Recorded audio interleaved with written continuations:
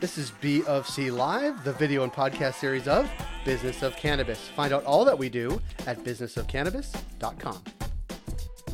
Coming up on this B of C Live, we connect with Matt and Maurer of Torque & Mains. They are the official law firm of Business of Cannabis. We wanted to connect with Matt about proposed legislation in Ontario that would allow municipalities to have more sight lines into where cannabis retail gets located in an effort to eliminate cannabis retail clustering. This is Matt Maurer from Torque & Mains. Matt Maurer, thank you for being here. Can I read a couple of headlines for you from this week? Sure. As pod shops proliferate, should municipalities have a greater say? 2 Toronto councillors push for limits on pot shop locations. And then this morning, the Toronto Star of all papers, in an editorial said the market will decide how many pot shops survive on local streets. There seems to be an incredible amount of interest in cannabis retail density. It seems to be coming out of nowhere. Is this a surprise to you? Kind of. You know, it's a weird time for it to be so newsworthy. This has been going on for, depends when you want to start counting, but for over a year, and people have been taking issue with some of these things for over a year. So it's a little bit surprising that it's in the media so much right now, but not surprising in the sense that there's still, you know, density concerns, if you want to call them that, depending on how you look at it. Yeah, I mean, and just for context, for those that are not in Ontario even, over the past year, there's been several hundred stores open up, and seemingly all at once over the past year, while people have more or less been in lockdown for that period of time. But in Toronto specifically, there's over 300, and many of them are right next to each other for right reasons, like the density of the neighborhoods, but also the areas you can't go and can go, really, I think, speak to why density happens, of clustering rather. And a bill has been put forward by the NDP, or 2 NDP sort of backbenchers, if you will. And does it have a chance of passing, which would really tell us what the proposed legislation would do, and then we could talk about if you think it has a chance of passing. Yeah, okay, so the proposed legislation basically, in a nutshell, says that it's going to amend the existing Cannabis License Act to allow for the registrar to consider, as part of the public notice period, resolutions that are passed by a municipality or a city or town or whatever the case is. And those resolutions could be with respect to a certain application. They could make a submission, if you will, about a certain store. It could be a certain area of the city, or it could be citywide. And so basically, if it passes, the registrar would be able to consider that as part of the public notice process. Will it pass? I don't know. It's an NDP bill. The Conservatives have a majority. So normally it's obviously much harder for someone who's not in the government to introduce a bill and have it pass.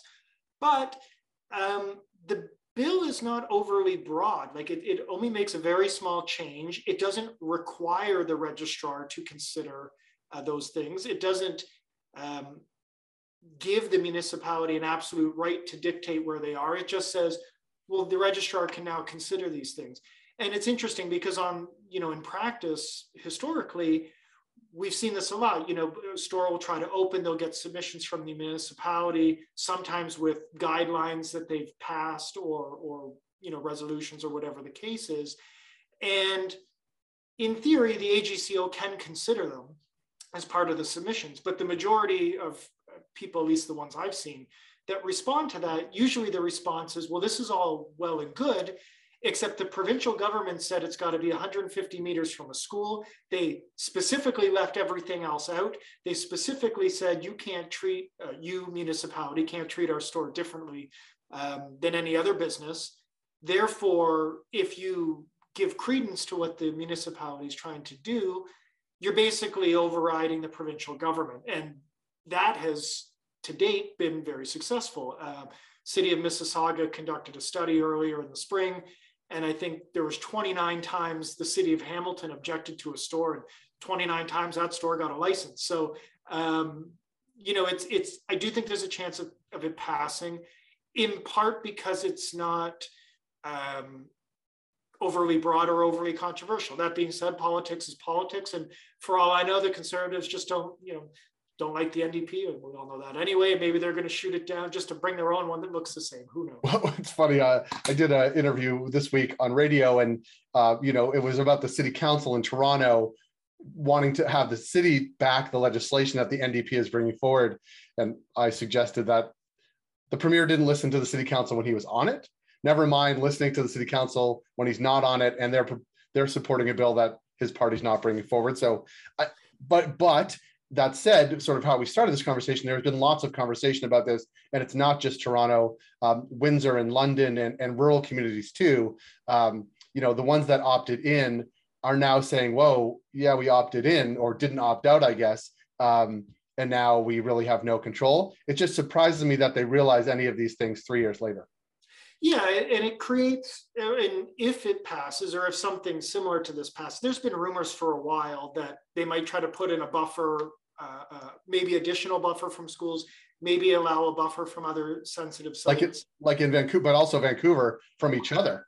From each other. That's kind of rumored as well, but, and if it passes, we can talk more about what it looks like, but it already creates issues. And I think, leaving aside the passing of the bill, when you look at how we got here, some of the problem is that if you think about it from the business owner's perspective, you have to go and get a lead. First, you have to, where do I want to put my store? Like, where am I going to sell product? Where am I going to make money? That's what we're doing. That's what they're doing. There's a love of the plant and all those things. But obviously, if you don't make money, your love of the plant isn't going to keep the doors open for very long. So you have to find a suitable commercial location for your business.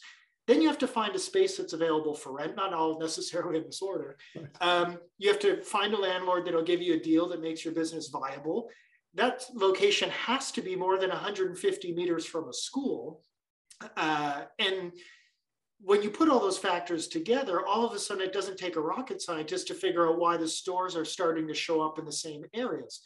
And, interesting questions will be, okay, well, if they start passing this in some shape or form, whether it's a restriction between stores or restriction between sensitive sites, what happens to the existing stores? Clearly, they have to be grandfathered, but then can they be sold? Can they, is there going to be a market for that? What about people that have leases? They've signed leases, but they haven't actually started the application process.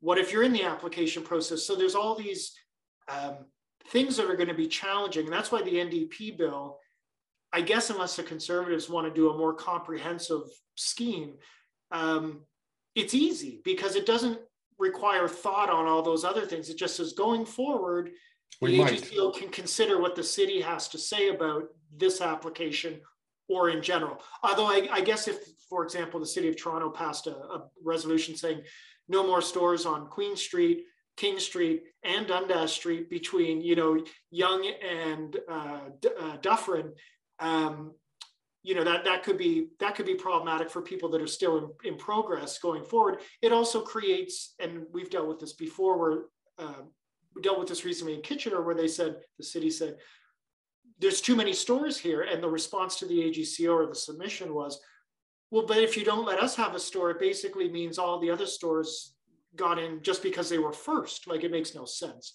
It's complicated. And the fallout from whatever might get changed is going to be complicated, not insurmountable, but there's a lot of things that need to be thought about before someone pulls the trigger on this. Well, and that specific scenario would be bad for you and I, given that we live in the west end of Toronto, and those are our home joints.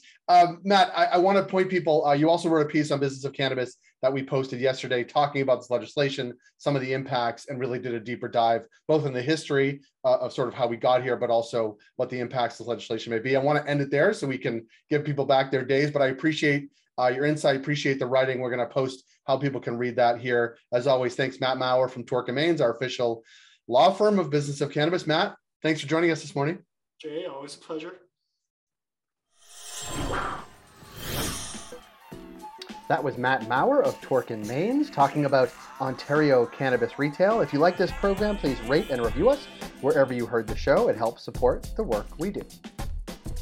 We're able to do what we do because of ongoing partnerships with Alterna Savings, Cannabis at Work, Cannabis Benchmarks, CanDelta, Gallagher, Headset, and Torque and Main.